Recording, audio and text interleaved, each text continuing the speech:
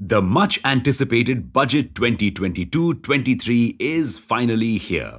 And so are we to break it down for you. It dictates everything from how much taxes you will pay to economic growth.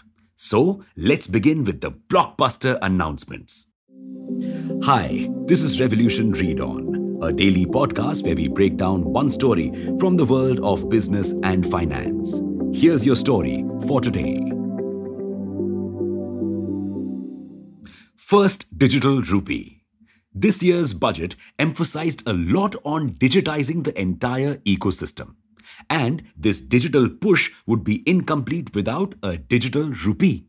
Yes, after several meetings and a lot of back and forth, the government has finally announced a blockchain-based central bank digital currency which will be launched by the RBI in FY 2023. Now let's look at crypto tax. This is the portion of the budget that most people were looking forward to. Almost everyone had expected that the government would clarify how cryptocurrency taxation works, and it did. Any income made from virtual digital assets, that's cryptocurrencies and NFTs, will now be taxed at a 30% rate. If you sell cryptos, you will pay tax. And if you gift cryptos, the receiver of the gift will pay tax. Plus, when you sell cryptos, you will receive payment after a 1% deduction of TDS. Wait, there's more. Earlier, people could offset some of their losses with their gains. What this roughly means is if you gained 10,000 rupees from mutual funds and lost 5,000 rupees from stocks, you could offset the loss and pay taxes only on 10,000 minus 5,000 equals 5,000 rupees. And a lot of losses, if left unadjusted, could even be carried forward to offset in the next year. But you can no longer do those things with virtual digital assets. While your profits will be taxed, you won't be able to take advantage of losses. Why such strict rules? Probably because the government wants people to adopt its digital currency and it can't outright ban the umpteen currencies that have cropped. And what can't be regulated can at least be made difficult to adopt, no? What this move also means is that crypto will now become more of a store of value and not something that you use for day-to-day transactions. In other tax news, the government has given taxpayers some breathing space. They can now file an updated return on taxes within 2 years from the end of the relevant assessment year. But this clause has a lot of riders. Let's say you wouldn't want to use this option ever. However, there's been no change in personal tax rates or increase in exemptions. Keep paying taxes as you were. Next up, PM Gati Shakti Plan. India aims to become a $5 trillion economy by 2025, and to achieve this, it needs to boost up its infrastructure development massively. And the government knows this. So, the budget announcement began on this note. Finance Minister Sitharaman announced that under the PM Gati Shakti Plan, the government would be majorly boosting road, railway, airport and other transportation infrastructure. Under this plan, 25,000 kilometers of national highways will be built as compared to 13,327 kilometers constructed in 2020-21. But to achieve this goal, 70 kilometers of roads need to be constructed every day. For context, this number was 36.5 kilometers in 2020-21. So, will India be able to meet this goal? It's not just the roads that are getting revamped. Indian Railways is also getting a major investment boost so it can keep up with demand. For this, 400 new generation Vande Bharat trains will be manufactured in the next 3 years. India also plans to introduce 100 new cargo terminals in 3 years and improve the metro systems. Let's take a look at agriculture. Everyone's new focus seems to be on natural, organic things. And now the government is also hopping on this trend. So, chemical-free farming will be promoted, especially along the Ganga. The government also wants to focus on agri-tech to boost farmers' yield, especially on Kisan drones, which can help them with land digitization and crop assessment. The government is also working hard on reducing imports, so it will introduce new schemes to improve the production of oilseeds.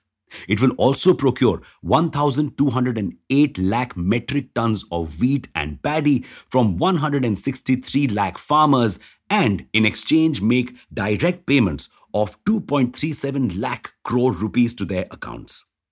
But this number is a little below last year's.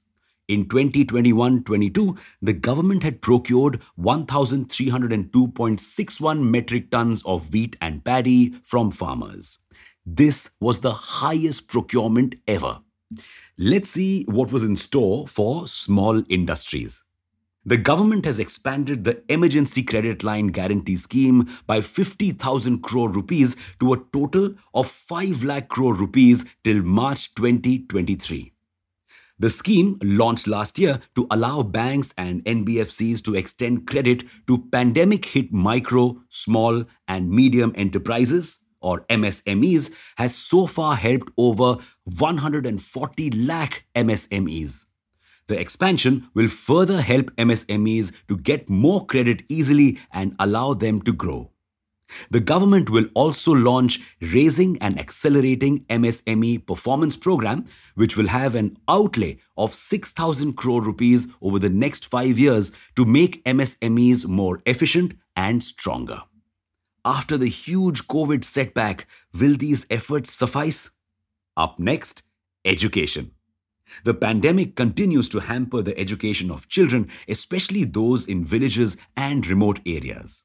So, the government is expanding its One Class, One TV program from 12 channels to 200 channels to provide education for class 1 to 12 in regional languages. The government is in full favor of going digital. So, it will be launching a digital portal called Desh Stack. This portal aims to skill, upskill or reskill citizens so that they can easily find new job opportunities. The portal will also allow them to find relevant jobs and opportunities. Fingers crossed for good execution. The budget also focused on mental health. The pandemic has taken a toll on our mental health. And now the government is finally focusing on the mental well-being of people. It is launching a network of 23 telemental health services which will allow you to talk to professionals remotely to help people deal with any mental health problems. Now let's look at financial inclusion. Financial inclusion. The government has decided to bring in 1.5 lakh post offices under the banking sector. People will now be able to access their post office accounts through ATMs and net banking, making it easy for those in rural areas to access bank accounts. And finally, capital expenditure. Like we said earlier, the government wants to ramp up infrastructure development. So, it is pledging to drop some serious cash this year. Capital expenditure this year will increase 35.4% to 7.5 lakh crore rupees from 5.54 lakh crore rupees last year.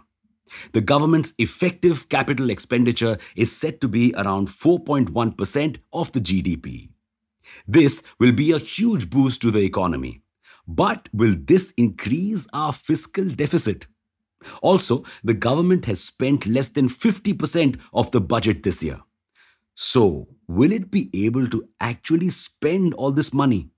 There you have it. That's the budget 2022-23 roundup. Let us know if you liked the new policies the government introduced and if you had predicted any of these.